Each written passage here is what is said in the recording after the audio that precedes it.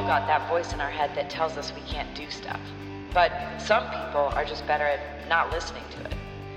And by sitting down with those people, asking them questions, and then recording it and blasting it out on the internet, perhaps, maybe, I can help other people like me get out of our own way. Hey guys, welcome back to Closure Optional. Ooh, that was a weird way of saying that. Do you know, I emceed my friend Blair and Zoe's wedding this weekend, and I first got on, as soon as I stood up, I was like, hey guys, welcome. And I almost caught myself about to say the intro to my podcast. That would have been really embarrassing, like a shameless plug at a wedding. I didn't do that, you guys. I did fine. I only yelled at one baby. And I didn't say fuck once, so that was pretty impressive. That was so fun. Do you know, it's crazy. I have been in the practice of talking to strangers for a while now because I've been doing this as much as I possibly can. But it is a totally different story when you're in front of a group of people that you really care about. Well, in particular, two people have asked you to MC their wedding because they love you and they want you to be a part of the experience and they think you're going to do a good job. There's a lot of pressure in that to be a good person and not accidentally say fuck or talk about fingering your asshole. So it was a good change for me, but I was dead nervous. I was really, really nervous beforehand. And I think as soon as I kind of shook the nerves out, I got a lot better at it. But anyway, what the fuck? Welcome back to Closure Optional. This, you guys, you know what I have to say? I really enjoyed this podcast. I was talking to my friend Justin, but I do need to say I am a little bit in a phase right now of like output narcissism, I think is the best way to describe it. Like I'm so focused on constantly trying to figure out how to be funny and write jokes and perform and be better. And there's so much psychological kind of unraveling going on in my head that I think I'm being very self-obsessed. Like even right then, like I'm just trying to introduce the podcast and I'm just constantly talking about myself and my experience and my comedy and my shit. Yeah, and that is actually the reason why I asked Justin specifically to do this podcast, because he's as close as family as I've got over here. And I really miss having nice conversations with my good friends. I feel like I've kind of alienated myself from people right now because I get in this mode and I know that I'm capable of doing it and I'm trying to kind of catch myself at it. It's a good thing because I get crazy obsessed with what I'm trying to do and it makes me better at it. But at the same time, I can tend to like shut down all other avenues in my life because I'm just so tunnel vision about the one thing that I want to work on. I know I did it with Muay Thai, and Tracy, Justin's sister, who's one of my very best friends, had to like pull me up one day and just like, fucking stop it. You are a walking Muay Thai. That's all you are doing, and that's all you're talking about, and that's all you're thinking about, and it's annoying to everyone else. So right now I'm a little bit in that kind of obsessive phase, I think, about comedy, and it definitely comes across in this podcast. I feel I'm embarrassed because we started the conversation, and within 10 seconds, I've like immediately changed the conversation to me and my stuff. And we spent half an hour talking about me doing comedy. So I'm sorry that I'm being a little bit like this. I am definitely aware of it, and I hopefully I'm going to be a little bit better about it going forward. But in my conversations with you guys and in the messages I've been getting from people that listen to the podcast, it seems that you guys are more interested in what's going on and what's actually happening around me and what I have to say than kind of like obscure ideas and strange people that I've been interviewing. So that's a good thing. That's a nice thing. It means that something good is going on with this podcast, which makes me happy. But at the same time, I am aware that like, you know, I don't know, fuck. I don't want to be too self-obsessed here or self-indulgent. In saying that, this is a really fun conversation. What ended up happening is that Justin has now moved up to Brisbane, north side of Brisbane, so I don't get to see him very often. And I really wanted to have a good chat with him, so we ended up meeting in the city at the Gallery of Modern Art in Brisbane near the State Library. And so we were just kind of sitting outside in a little alcove and we recorded this podcast there. So you'll have to forgive me. At one point, you know that Channing Tatum one time did a sexy dance to a song the stripper song, that was like playing in the background. There was supposed to be, it was like a writers' festival's on, and there's a big dome sitting next to us. I'll put the pictures on the website on this episode. And they were playing stripper music, that like gross, that Ride My Pony song in the dome, like while we were having mid-conversation. It was supposed to be like a children's story play reenactment, and they were playing that stripper song. I don't know. We couldn't see in the dome, so I don't know what was actually going on in there, but it seemed a bit of like an odd choice for a song. But anyway, and it was the full song too. It wasn't like just a snippet. They actually played the whole song, so I have no idea what was going on in that dome. So this is a really fun conversation. It's nice. Justin always has a really great way of cutting through bullshit with me and helping me see kind of quite clearly what's going on and what's happening, what I'm doing, or what appears to be the truth about a situation. He is a graphic artist and photographer, and he's got some really cool work up on Instagram. It's just his name, @JustinChatfield on Instagram. And he said he does have a website that's got his portfolio and stuff on it, but it's currently under construction, so don't have a look at it yet. But if you want to eventually, it's JustinChatfield.com. Besides that, if you like this content of this podcast, by all means, please do let me know. I love hearing from you guys. I love knowing that I'm talking to people and not just myself. You can support this podcast just by liking my pages on social media, Lorna Bremner on Facebook or Instagram, or also Twitter. And you can also support the podcast at patreon.com/Lorna Bremner. For $5 a month, you can help me continue to live this life that I am living, the crazy way I'm living it right now. That's it, team. Thank you so much for listening, as always, and I do hope you enjoy this conversation with me and Justin Chatfield.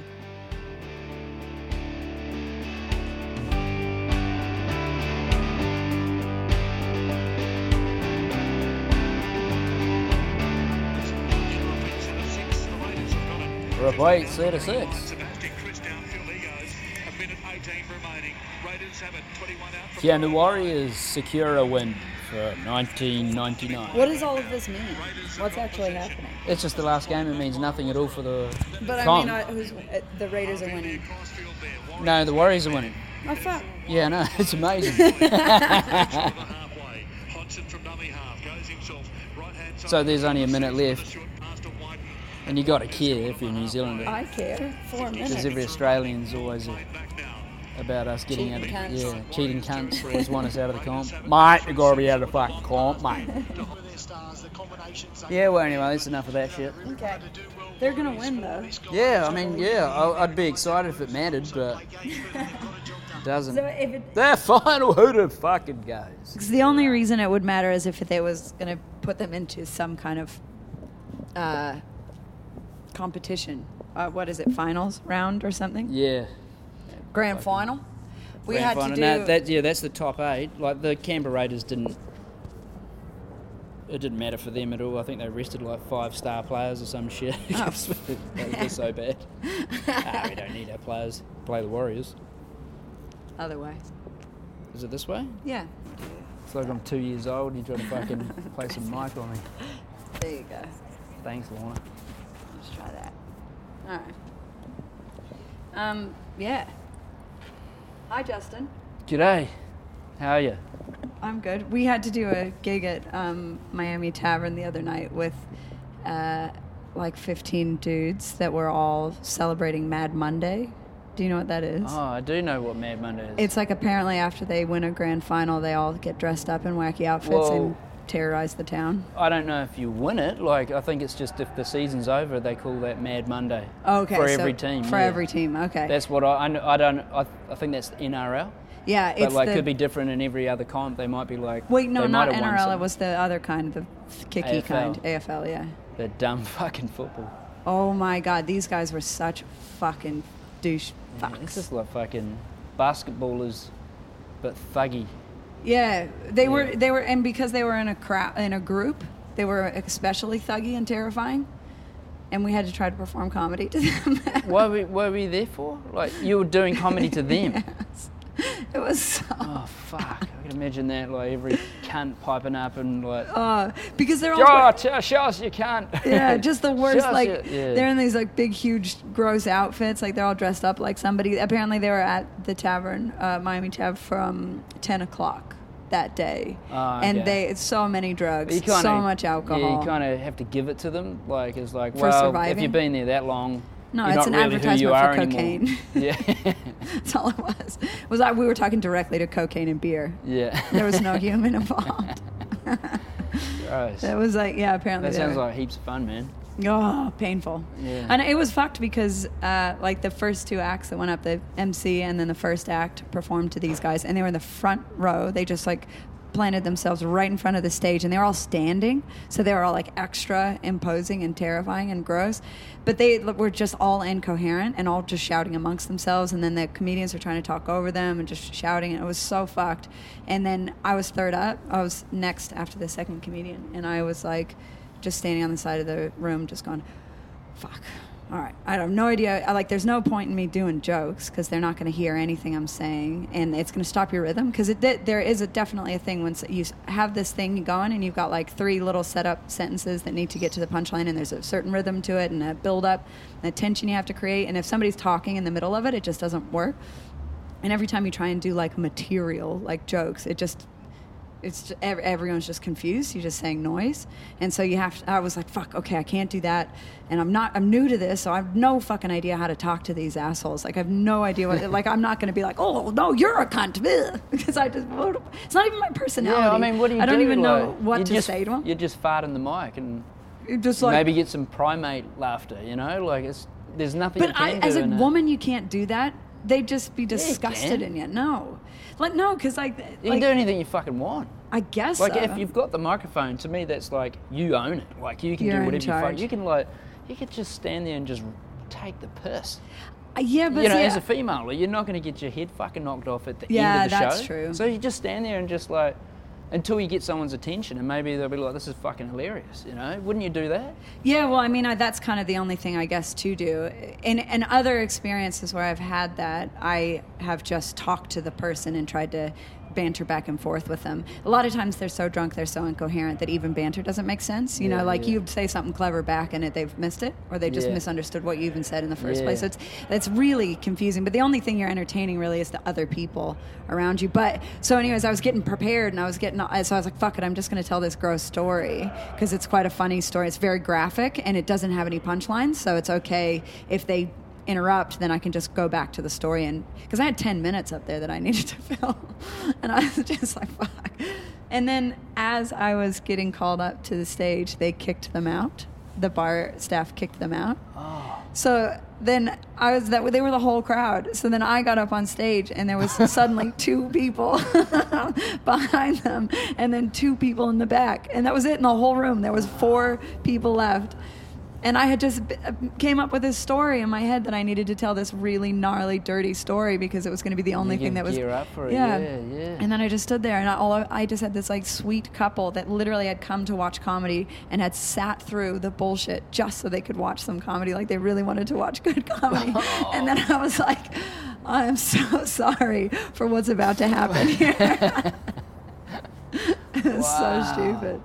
That's the road that you're on at the moment, though. Just turning up to like fucking empty rooms or 50 people. Yeah. I guess like you don't know what you're going to get when you're turning up, I suppose. Yeah, that's the out of it thing about it, man, is that I have no fucking idea what's going to happen, and I still, because I'm so new, I don't have any skills for any of that. I think like I have an advantage in being able to communicate ideas okay because I've been doing this for a while and that I've been writing for a long time, you know, like, so I have... You're loving a chin wag. Yeah, I can talk. Yeah. But like dealing like just the stand-up stuff, I have no fucking idea. Yeah. And I've never been that kind of person that's like, you know, somebody says something to me and then I just cut them down back. I've never, like even at school, I've never been able to cut other people down. I can cut my own self down and I can joke about like a situation and act out a situation in a funny way, but I've never ever been that person that's like, oh, you wouldn't fucking you're a cunt. No, you are. Yeah. You know, your mom's hairy. Like, that's how good I am at it. It's just your so mom's hairy. Fucking hell. It's rough. But do you know what I mean? Like, that's not my personality. I thought, like, you do that with your friends. Like, I guess, like, I know with my mates, we're pretty ruthless with one another, you know, so I thought that was just normal with good friends. You take the piss out of each other. But we don't do it with each other. Who, you and I? Yeah, not in that way. Like, we'll call each other out on dumb stuff. You're sensitive, so I have certain rules. I'm sensitive. Yeah, so I have certain rules around you. And I'll be like, are you afraid of offending me? I can't fucking give you shit for anything. Do you think so? Nah, just shit. But there are, I mean, I think that's like, like, say if I'm hanging around, like, I know a couple of my good mates, I don't even hold back. It's just like walk in the room and off you go. You know, and boys, we've been like accused of like, do you guys even like each other? And I think that's funny, you know. But I think you're not good mates unless you can do that to each other, because I don't know. I mean, it's true, really. Like, if you walk in and you're fat and you look gross, and someone says it, then you know, like, you can be all fucking, oh shit, you just called me fat and gross, and you know, and it's like, it's just the fucking truth. Yeah, that's just it's funny. Look like right now. Now. Yeah, do something about it. You know? But that's how I see, like, if I was to do comedy, like, say, and this is what you're doing, like, I couldn't do it because the idea of standing in front of people with no instrument or something, you know, because I've done that before, but the instrument is like a barrier. Yeah, yeah.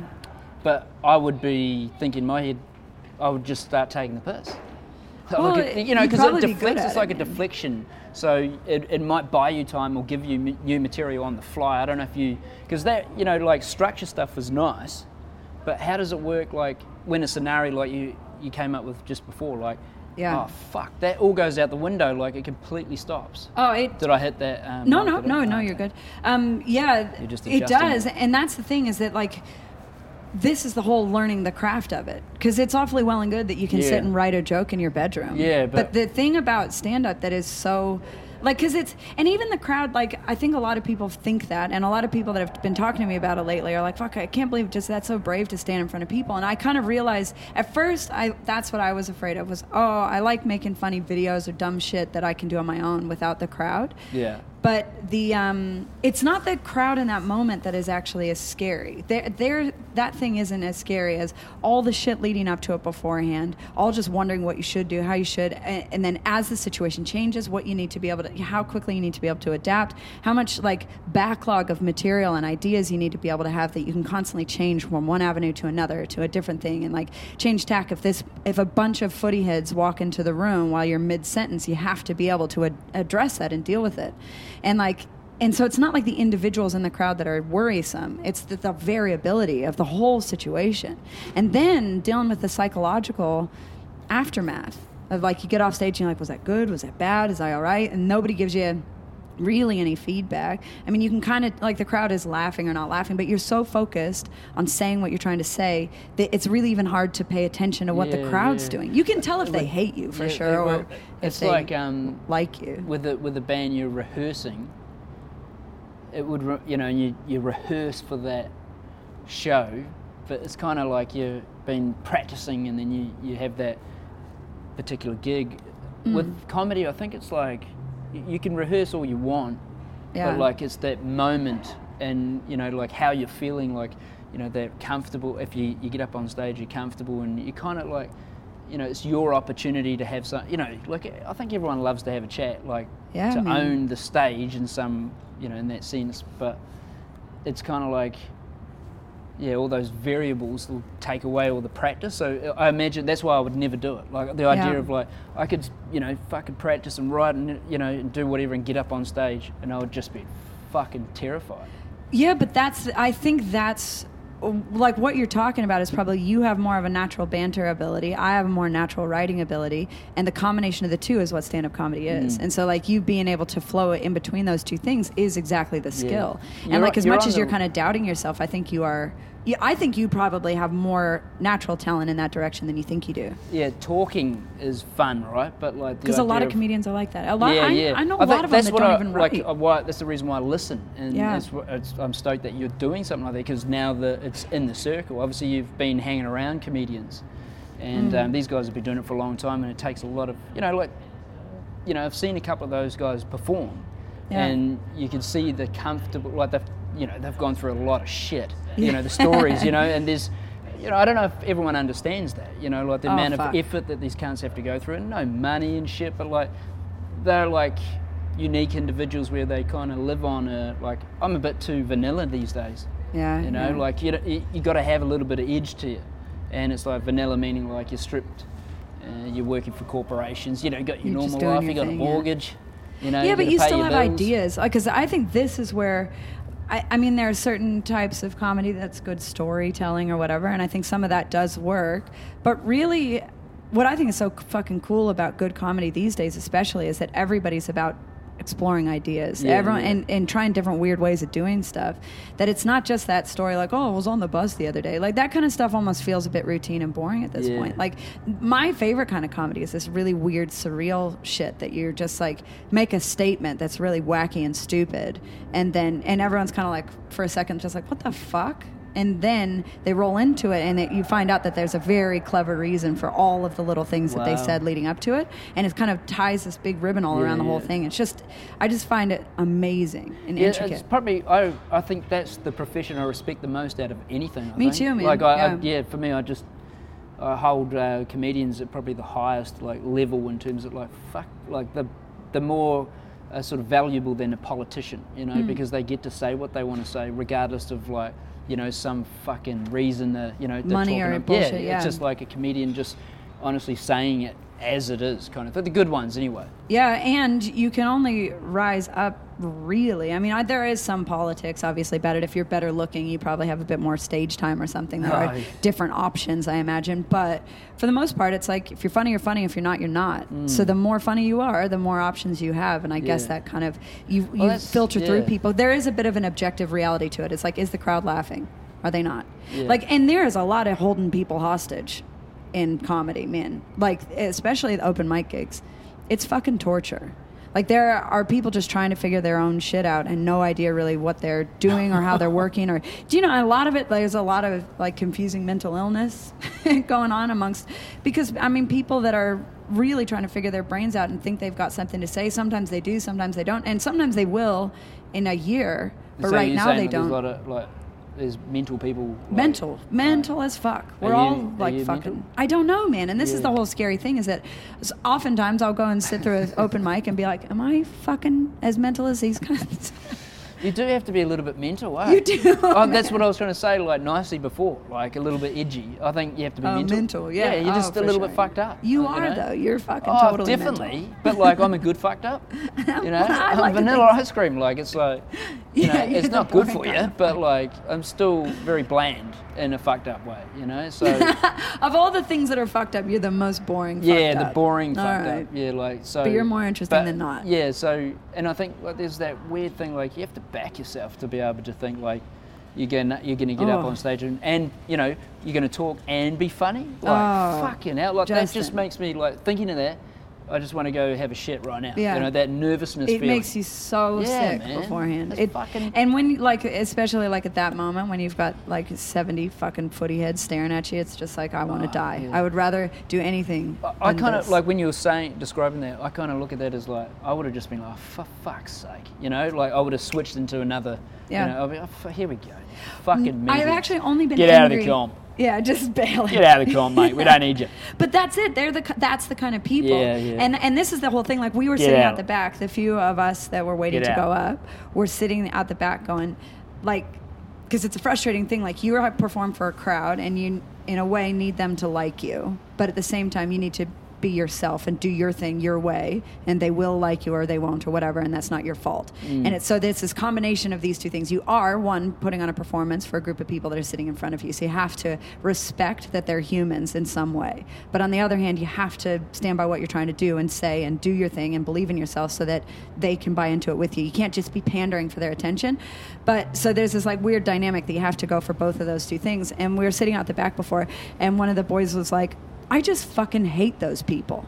He's like, I don't even want to talk to them. Why? You know what I mean? What are we doing here? And I'm like, I hear you. Like, I fucking get it, because there's this desire in the back of your head that's like, I need them to like me. So but someone said that? You're saying someone was saying that? Yeah, like, what a fucking dick. No, I mean, but he's 100% right. Yeah, but, like, because it's like, because just imagine that that you had to go and have a conversation with a group full of just pure fuckwits.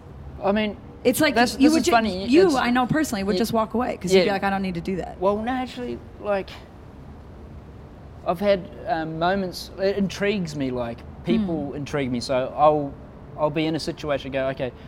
You think you're not the same as the individual, and you, based on your experiences, and you just start breaking that. Like, you know, I'm just not like that cunt. I'm not going to talk to him. But so many times I've been in a situation where it's like, man, I would have nothing in common with this fucker. That you find out, like, you can actually have a conversation. And it's to me, it's awesome. It's like, you kind of realise, okay, we dress differently or whatever, like, you know, it makes it so that...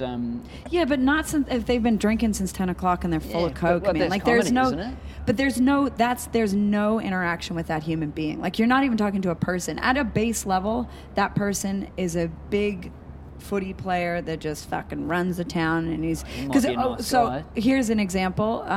One of the comedians on stage was like, you know what I hate? And one of the guys just goes, women!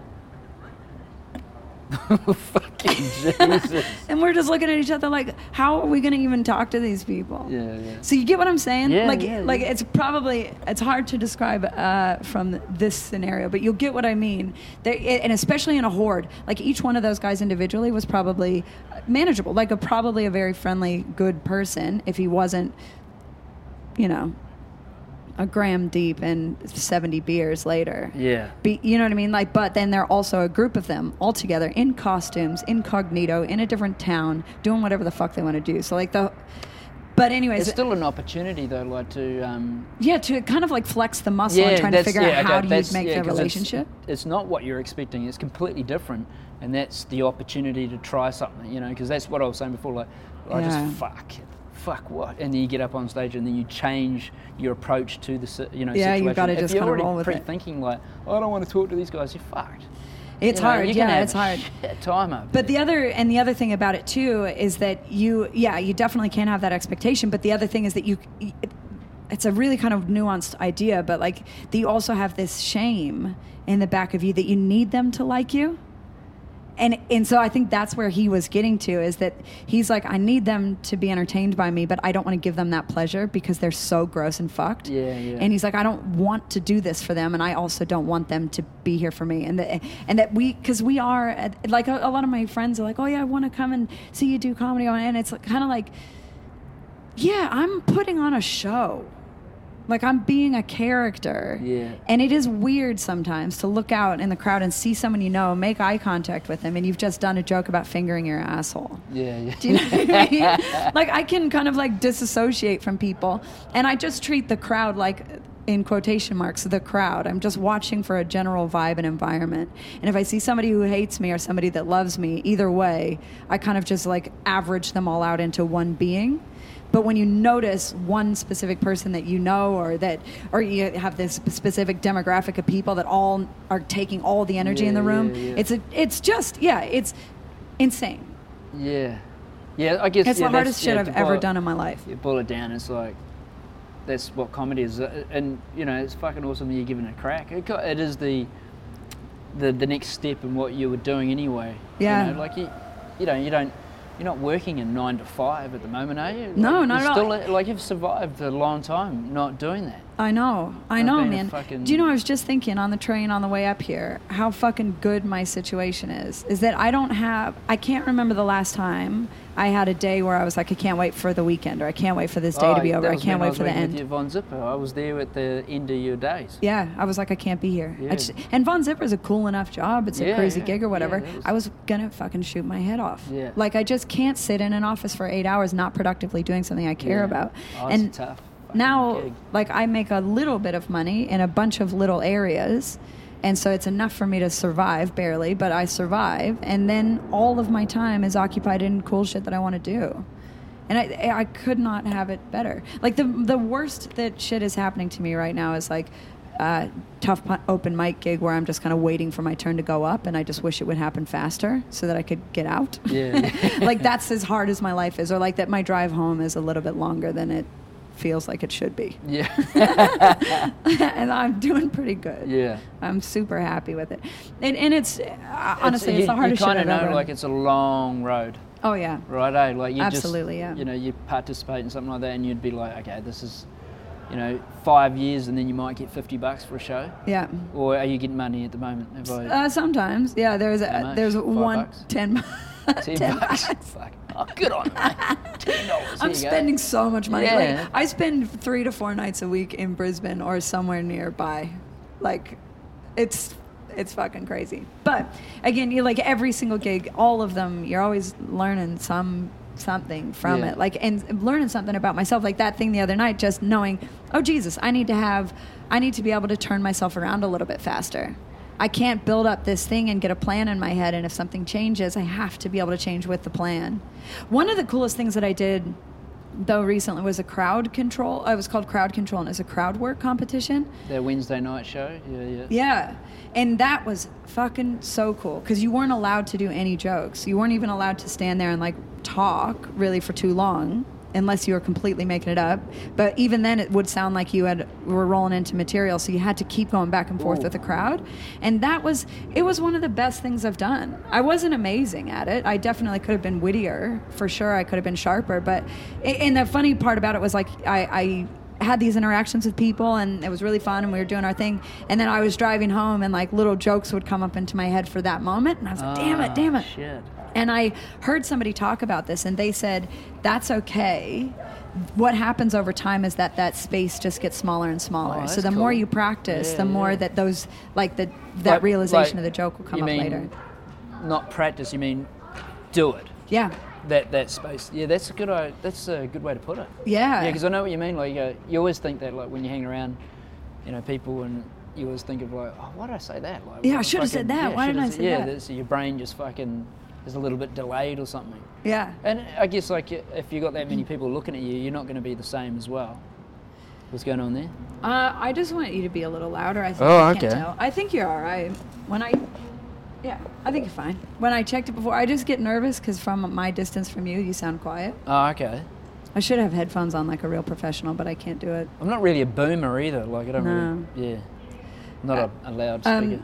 Yes, you're 100% right. When you have a crowd in front of you, everything changes. And the amount of shit that I can recall in my brain when no one's looking at me is amazing.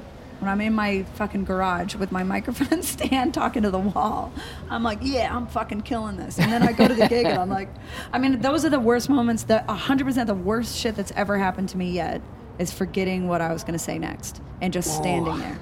And that's happened to me on 3 nights. And I just stand there. What do? You get a panic attack or something? Oh, you start to? Yeah.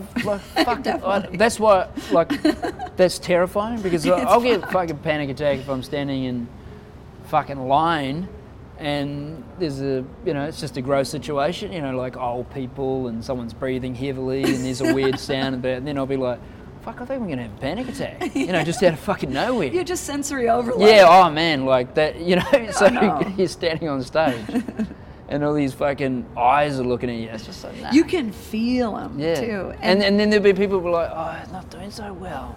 And you're not doing well, and then you're like, oh, fuck. It'd just be a fucking spiral, man. It's so scary. Yeah. I write like little... like key points on my hand. Dog. I know, you have to. You have to do it. Because in case that ever happens, and I use it as a security protocol, it's just insurance. So I rarely ever use it, but when on those moments... So just keyword out of the bits that you got, you're like, hey... Yeah, if it's usually, I know the jokes that I'm going to do, because my joke, when I say jokes, it's not just like one sentence. They're like a little story or a little concept or whatever. So I know the concepts that fill up a 10-minute spot or a 5-minute spot, but it's usually the transitions in between them because I usually write them on the day when I'm figuring out, okay, that's going to go from there to there to there to there. So how do I get from there to there? So maybe I'll just say this in between. And that's always where you fuck it up. It's always, well, for me at least, it's always going from a thing that I know to something that I'm just trying to slide through to get to the next thing. And that's oftentimes where I fuck up. Or if I've just written a new joke, obviously, and it's the first time I've tried it, and I can't remember how to get from there. How did the finger in the asshole one go in Colorado? Good. Yeah? Good. They liked good it. Response or awkward? No, not at all. No, it's funny. The way I set it up is pretty funny, I think. So, like, nobody's really expecting it to come. And then when it does, it's a pretty brave thing to do. Like, does your mum know that you did that? Yeah, my mom helped me write the joke. Oh, fucking hell. Fucking legend. My parents are so funny because I was doing comedy every day in Denver. That I was just working out ideas with them during the days while I was sitting at home with them because they both work from home. So I'd be like, all right, hey, is this funny? Like, right. So, I go from the asshole thing to the... That's funny. My mom, actually, that asshole thing, she didn't help me write. She helped me clarify a point in it. But the joke that I'm saying right now that is written by my mother is, I thought it would be a funny concept that somebody would put a Snapchat filter on a dick pic. Like, you know how you can put the Snapchat filters on and, like, girls put it on their profile picture? Yeah. And then I was like, wouldn't that be funny if someone put, like, just made a gross, like, hard dick, but then made it, like, have butterflies on it, just like dog ears, just a stupid... So it's this gross... So you got a joke about that? Yeah. So I was like, Mom, this is a funny concept. I want to try and... Oh, Mom. And so we were just bantering back and forth about it, and she was like... Does she have Snapchat? No, I had to explain the whole thing to her. I had to show it to her. Jesus. I had to ask her if she would go into the room with my dad and take a picture of his dick and test it to see if a Snapchat filter would work on it. They didn't do it. It makes me feel uncomfortable just thinking of that. It's so gross. Easy on. I know. I was that mental that I just needed to know. Yeah. I was like, can you just go in there? I don't want to see it. Just go in there and tell me if it works. Did it? So you don't know if it works? No, I still don't know. I've asked every person I know. So we'll try that. Yeah, Justin, Tamara's let me know. Going to help me out. See if that works. Tamara, see if you can get him to any Snapchat filter. Just see if it will recognize it on a dick pic. Don't send me fucking picture. We'll spin around and do back end. So the balls look like eyes or something. It would be so gross. But so I'm saying it'd be a lot of fun for me. But you guys love a good dick pic. You don't care. Fuck you. But so it's funny that I performed that on stage, and first night that I did it, everyone laughed after I said it, and then I was like, "Hey guys, my mom wrote that," and they liked that. It is funny. It's fucking awesome. Silly. Good shit. Yeah. So what else did you do in Colorado? My brother got married, but it wasn't in Colorado. That was in California. Yeah. So good, man. How's Colorado going with all the new weed stuff? Laws? Yeah, does it seem like a thriving? Yeah. Is it working well? Yeah. Like, you notice a change from the last time you were there? Not from the last time I was there, probably, except for the only change, and this is actually a negative change, and it's because I was back in summer. It's a homeless problem is extreme. Yeah, what's in that? Denver. I heard that the fleas are rampant and shit. It's all over the place. Someone at work was like, "Oh yeah, the Black Plague is going to come back because of the homelessness in fucking California." And I was like, "Easy, it's not going to fucking." It's not like that. That's I know extreme. that the flea carries that fucking thing in it that gives you Black Plague, but it can't be that bad that there's all these fucking people walking around with fleas. Oh, Jesus. Well, I didn't know about that. Yeah, that's pretty fucking I crazy. tried to Google it, nothing came up. I think he was fucking... Yeah, just scaring you. Fucking homo. It is, some of the argument, and I don't know how true it is, but some of the argument is that because weed's legal, people are migrating to Colorado that can't afford to be there, or they're like bringing in a demographic of people that aren't interested in working. They're wanting to live. Fucking hippies. Like, squatters, hippies, that kind of shit. Yeah. And California's also got more people in it right now. They've always had a homelessness problem, but they have more. So it could be related to weed being legalized, that it's just a different kind of style of person, that they're more apparent. Yeah. I don't know. But, and if that is the case, then it kind of gives Denver a cool opportunity to do something new. And the guy that I interviewed last time I was home, that Kayvon Calipari, he was running for mayor at the time, and he was like, one of his main platforms was trying to figure out more creative ways of dealing with homelessness, like tiny house projects, like just anything, cool shit, community gardens, that kind of stuff, like where people can go stay at the homeless shelters, but that they can grow their own food. Yeah, that one's a good one, eh? Did you ever see that fucking urban gardener dude? Yeah, that's a really cool. Nailed it, eh? I just don't understand why that thing isn't worldwide, growing fucking pineapples and in that garden right there. So I don't understand why we're not doing that more. Food will just be everywhere. Yeah. I know. Well, and apparently in California, where they have planted food in the state's garden beds, they've taken it up, like torn it up. Yeah. I mean, I guess there's always a downside to doing that. Like, I don't know, it might bring in some other problems or whatever, but like in the end, it's like, you know, it's food, and there's people that can't afford to eat, but like there's, you know, if they're out there gardening and stuff and then there's a surplus, it's like...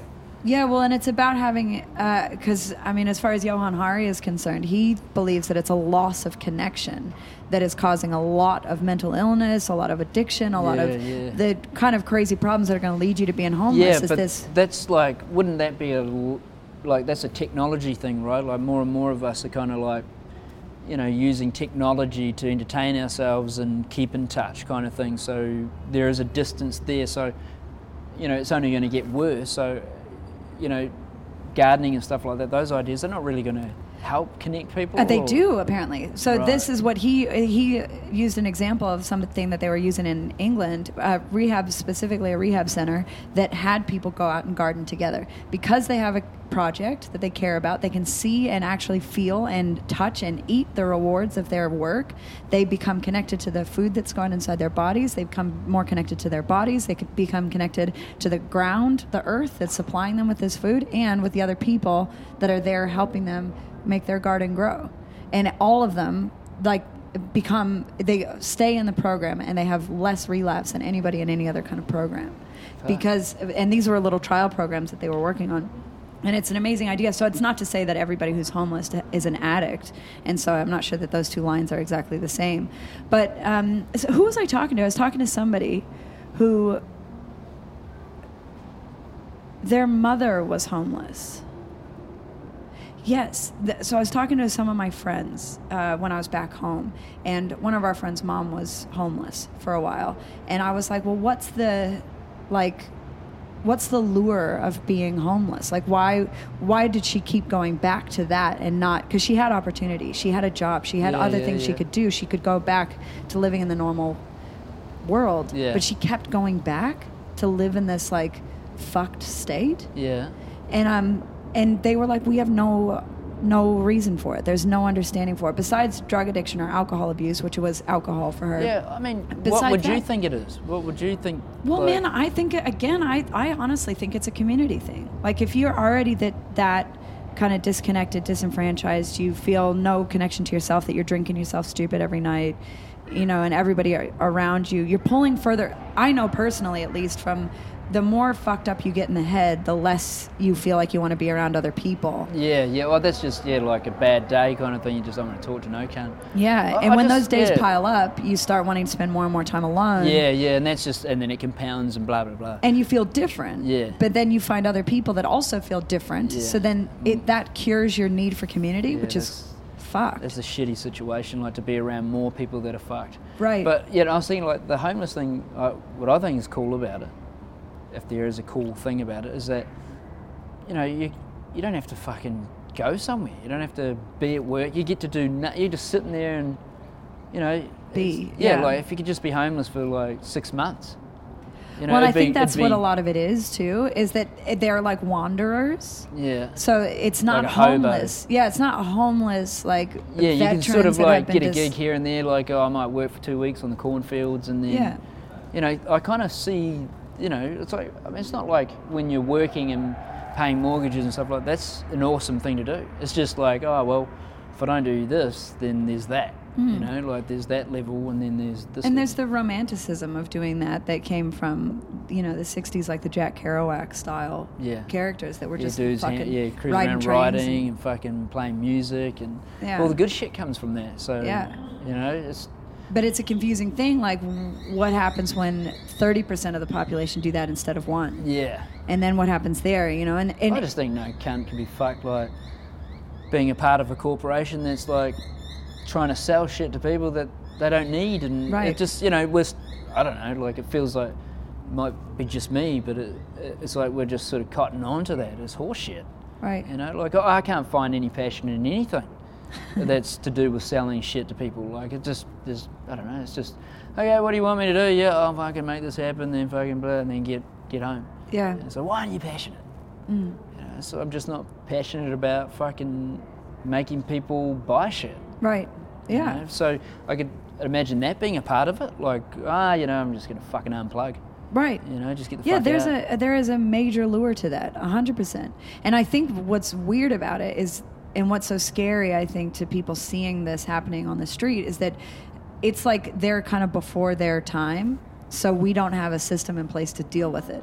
We're trying to deal with it. We're trying to deal with a new way of thinking and an old system. And so what we're watching right now is like two worlds colliding. And I imagine like resistance against it. It's the same fucking thing as rolling with comedy or like dealing with whatever the fuck is happening in front of you. Like right now we're going, no more homelessness.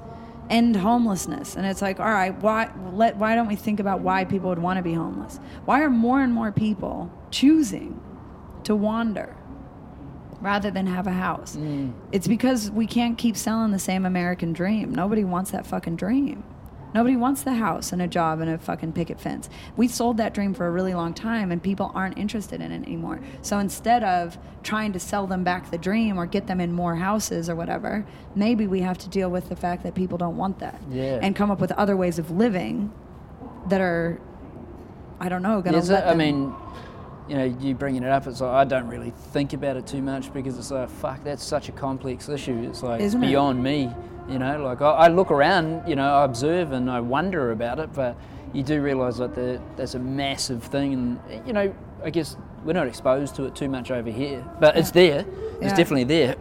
But yeah, I've heard like in the US, it's like a bigger problem than, you know, someone mentioned on a podcast even just a couple of days ago. Like they're saying like they moved to, I think I was listening to Tim Ferriss's podcast, and he was like, a guy had moved to Amsterdam and said, there's no homeless people over there or some shit. And I was like, oh, fuck. And I feel like the difference between communities that can deal with it and communities that can't, obviously one is size. Like if it's a smaller city, then you probably have a better way of managing it because there's just less people, or a smaller country or whatever. But also I think a lot of those countries are more in...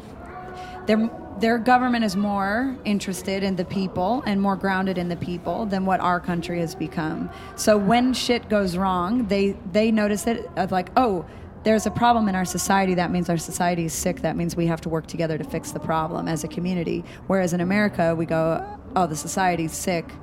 You fix it. Or we're going to make more money over here. That's their problem. They're addicts. They're criminals. They're fuckwits. They're whatever. Yeah. We're busy making money now. They are fuckwits, Get a job. Get a fucking job. Get out there, get a fucking job. You fucking mental cunt. But it is, like it's... Don't be a comedian. And most comedians I know are fucking homeless and drifters. Dirtbags, Why not? You know, like you got to have time to make jokes up. I honestly, every waking minute of my life that I'm not actively doing something, I am thinking in my head of funnier ways of saying things. Is it helping you as a person, like... No. You know, like, what? Sorry, I'll let you finish your sentence, but no. No. Okay, that just ended that one. No, so, like, you know, the person that you are, or who I've known over the years, is it helping you create something? I don't know, like... allowing you to be the person that you want to be? I don't know. I think I'm in a phase right now of identity crisis in a good way. Like But you've kind of always been like that. That's why I asked that question. Always, like that's a good point. Like what the fuck am I doing? Yeah. But like, is this helping you like sort of go towards something that feels right?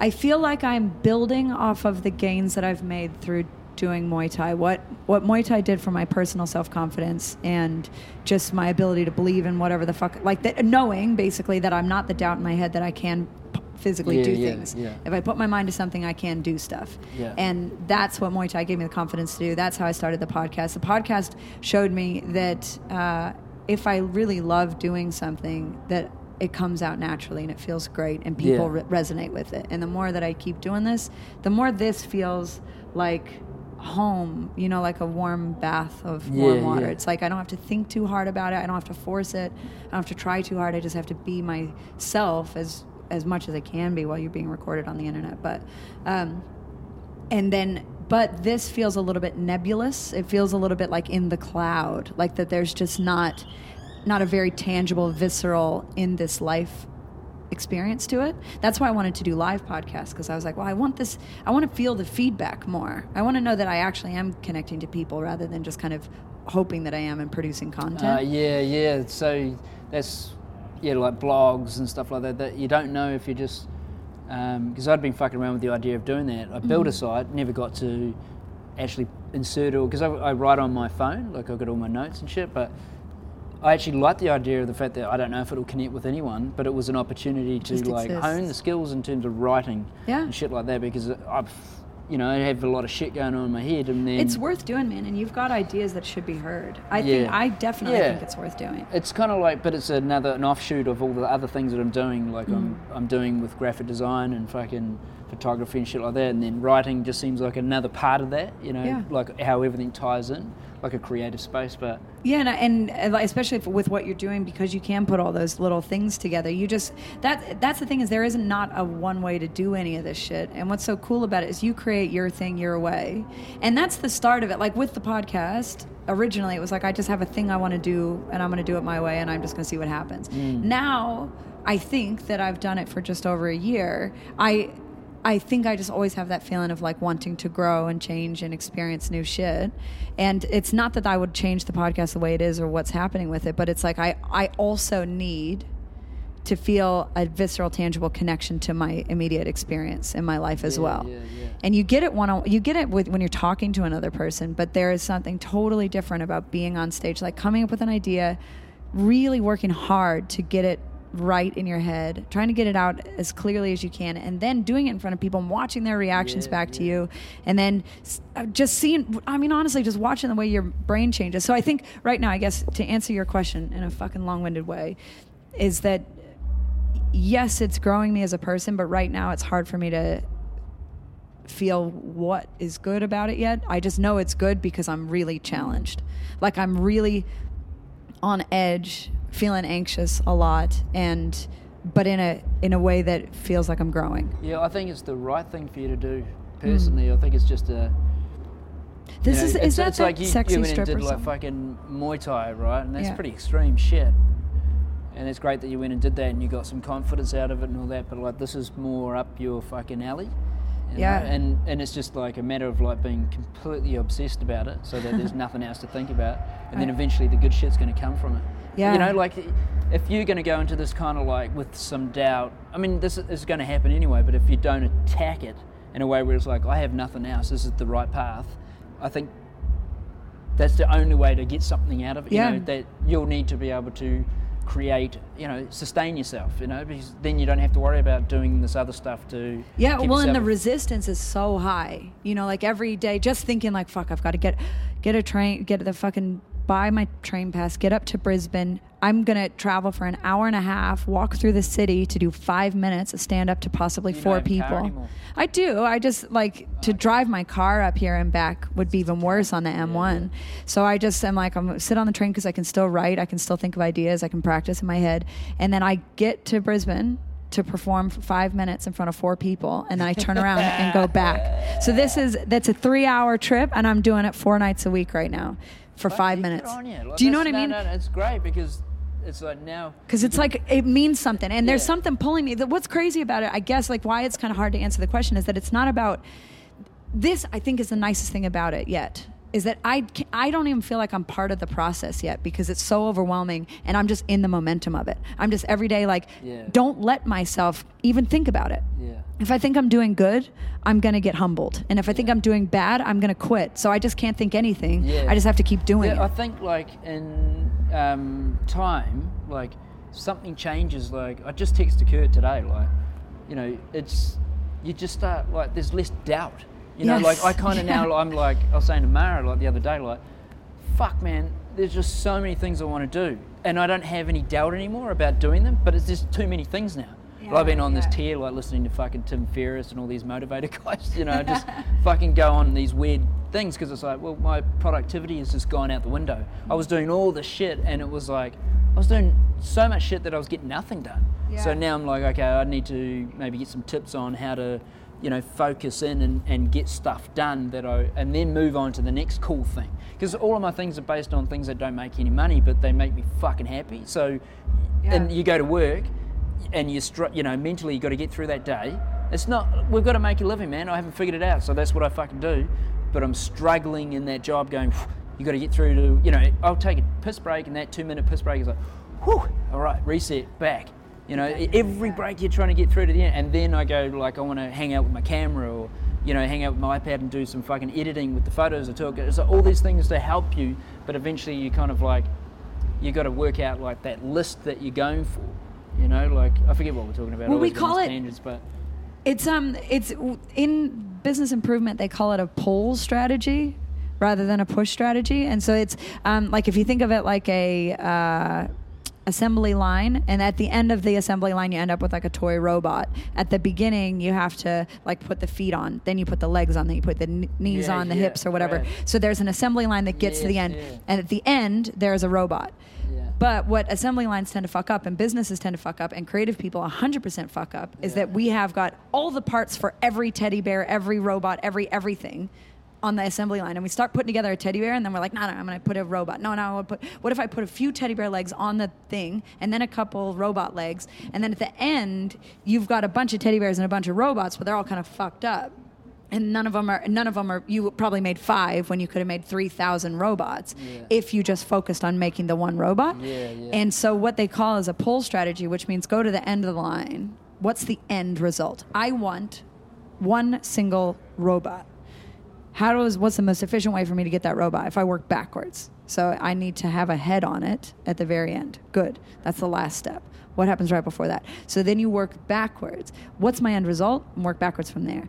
And so this is the whole reason why goal setting even works, is the idea that I just need to have some kind of plan of what I want to do and work backwards from there. And then what's the beautiful thing of that is that when you start working forwards, anything that's not in that line, and it's not to say that you need to be rigid and you can't have relaxing days or whatever, and you can't go with the flow, but anything that's not directly contributing to that line, and you can see yourself doing the typical thing where you start weaving off, is no, I'm on this line and I need to keep pushing forward with it. But keeping your line open enough, so I would say for you, it's not I need to create a blog post and that's the only thing I care about. I would say for you, it's more I need to get to a point where I don't have to go to work. Yeah. I don't want that job. That's the drive. That was the insanity behind it. But back to what we're saying, before I fucking went on a tangent again, the doubt thing. Yes. Yeah, that's where it started. Sorry. That disappears. So you at the age that you're at now, still quite young. It's do you find it easier? Yes. It disappears, right? And it does. It's then it becomes about I've got this much time, left on the planet. We hit your 40s and it's oh shit. There's man, yes. There was a realization I had the other day that I realized. That I had been living, I didn't even realize it was doubt. I just had been living under the assumption that I needed to say. Date somebody who was creative rather than just be creative. I'd been operating under these core beliefs that was what I needed. I realized that what actually I needed was to be the thing that I wanted to be. So that's why I was asking you, your journey now. You're taking the bull by the fucking horns and you're doing shit. And I'll be sitting there and you're, saying to Mara, fucking look at Lorna go. Just that's off you go, Jesus. And it's funny too, the amount of bullshit that I'm going through right now, I am so enjoying. It's not, I never come home and I'm I hate my life. Yeah. I have had 3 gigs in a row recently where I was just I don't know what the fuck I'm doing here. But I still wake up and go, let's try again. Yeah. Let's try again. And I don't know where that's coming from because I have the tendency to just quit shit. I think it's right for you. That's the thing, and it's eventually you can, if you're you sound like you got the plan sorted, the goal setting thing. If you got that under control, I can't see any reason why you wouldn't be up there amongst the good ones here in Brisbane and getting some good fucking paid gigs, and then thinking outside the square. Half these assholes are fucking useless. That's without being a dick. You look at them, it's I've noticed that creatives are fucking shit at promoting themselves. They're just useless, man. Like, they can do one thing, but they can't do anything else. They have no fucking skills. So you look at that and you go, well, that's the opportunity, man. Like, yeah, okay, you're going to be a comedian and you're going to get to that point, but there's all this other stuff that you can do way better than these assholes. You know, and I think that's the exciting part of, like, the industry that you're getting into. Well, and it's that skill developing, the same thing that you're talking about. Like, you've got a little photography, you've got a little graphic design, you've got now some writing, you know. So, like, all of us having these various tangents and we're working on, what you're doing is building, like, this foundation of a self that you can be anything. Yeah. Because I think that was the problem. And again, like, going back to that old school thinking, it was like you had to be a something. And now it's like, no, you have to just create a something. Yeah. Whatever I'm doing is a little bits of a lot of things, but it's working. It's like I've just, like, built a raft out of, like, plastic bottles. Yeah. and I'm just, they're held together. Yeah. And as long as I keep patching them up and adding bottles every once in a while, I'm okay. You're fucking down that river. Yeah. I don't need to wait for a raft. You know, I don't need to buy one single raft. Because when that fucking raft breaks, it's fucked. But if one of my bottles falls off, I'm okay. Yeah, that's a good way to put it. Anyway, we probably do have to go home now, don't we? Did you get enough there? Yeah, 54 minutes. Yeah, just splice it together. Yeah. Pull out those awkward fucking silences. No, we never pull them out. I don't like. It depends if fucking it's gonna edit it, look. No, if it's going to be so painful for people to listen to, I'll cut it out. But I don't think people. I don't know. If I listen to it and I'm like, oh, that was horrible, then I'll get rid of it. Okay. Like the whole first half of me just talking about myself, and then the last 3/4 where I talk about myself. I mean, that's the hardest thing about podcasts, I think. It's like, you sit there and like, what asshole wants to hear me fucking talk about fucking shit, you know? I am that asshole. Yeah, so that's why I'm talking to you, because you're that asshole. But it's like... I'm that sensitive. You can't call me an asshole. There's always, like, when I think about podcasts, it's like, there's always that element of, like, it feels like there are people listening right now. Yeah, you know, so you can't be 100% yourself, kind of thing, because like, it's going to go out in the airwaves. Yeah, you know, someone will hear. But in the end, no one knows who you are anyway, so it doesn't fucking matter. No, and they'll appreciate what you have to offer. So it's 90% true there. Yeah, and I also think the only thing that I find I need to be wary about with the podcast and with people in general is thinking that you've got too much to say. Because the only thing that really bothers me when I listen to other people's podcasts is when they start to be like they take for granted that someone's listening to them and they don't give a fuck. Like, right. I don't know. One example of this is I watched a Bert Kreischer podcast when he interviewed Dane Cook, and for the first like 3 minutes he was just texting someone, but they were recording, and so he was like looking down at his phone, kind of half listening to what Dane was saying, and he was like texting. And he just wasn't. He was not even. Yeah, he's a specimen, though. I was just and it just reminded me that Americans, myself included, probably, are just so full of self-righteous. Like, I'm gonna talk now, and here I go, and you're gonna listen. And I was just like, fuck up, you cunt. We don't need them in the comp. We don't need them. Get them out. Fucking warriors. Well, so you got your website going, though. You do have Justin Chatfield something. Yeah, but I just recently rebuilt that on the fly last weekend, just to try to get myself back out there and, you know, look at other opportunities. You know, like, so it's stupid not to have your resume and, you know, like, while you're in a job, look for other opportunities, you know, kind of thing. So I'm in that phase now. Put something together, and now I've just got to actually, like, you know, the joke is with designers is like, you'll never finish that portfolio. Yeah. You know, so but I was like, fuck, I'm using stuff from when I was at school. Like, this is stupid. That's 4 years ago. Yeah, so you gotta update it. Yeah, I've got to start working on that and build that up. But and what's it called? What's the website? It's just my name, Justin Chatfield. But don't check it out .com because there's nothing to look at. Don't look at it, guys. Yeah, don't look at it. But go to your Instagram, though. If anyone wants any help with that stuff. Yeah, but you got to have money because I'm done fucking with cunts like fucking not paying me. Like, yeah, I know, it's hard. Like, too many creative friends. Yeah, well, recently Mara was like, no, you can't do that anymore. And she was right. She was like, you've just been in the room for 4 years. You know, like a fucking golem, just like working away. It was great because I got all the skills. Like, I do web and photography and fucking graphic design and branching into different areas. But like at the same time, I wasn't really having any fun. I thought I was because I was learning. But now it's about like getting out. Like, that's why, you know, I met you here in the city because I'm with my fucking wife, cruising around with my camera and having a fucking good time. Like, oh, we'll stop in this pub for a fucking beer. Go the Warriors! You know, and then fucking take some shots, go home, and then it's kind of like, oh, fuck, I actually had a weekend. Yeah. So now, so if anyone wants help and you got cash, then I can help you out. But you got to fucking pay, man. Good. And your Instagram is what? Same, my name. Justin Chatfield. Yeah, cool. Wow, it was so good to see you, man. Thanks, Lawns. So good and to see you. I'm happy that you're fucking on that road of doing what I think is the right thing for you. Oh, that's so good. And I know, like all our friends, that know you would say the same thing. It's like it's just, I feel bad for you because it's a horrible long road, but it's the right road. Yeah, it doesn't feel bad. It feels weird, but it doesn't feel bad. It feels like I'm doing something. Just be fucking happy that you're not in those jobs. Fuck that we're stuck in. I know that you think about us out in our fucking jobs. Like, man, we're waiting for fucking Friday. Yeah, it's awful. So just be happy about that shit, and then be smart about your pennies that you got left over, and buy your broccoli or whatever you're fucking doing. But yeah, thanks guys for listening. Thanks for listening. Yay. Yay. Good job. Oh, that was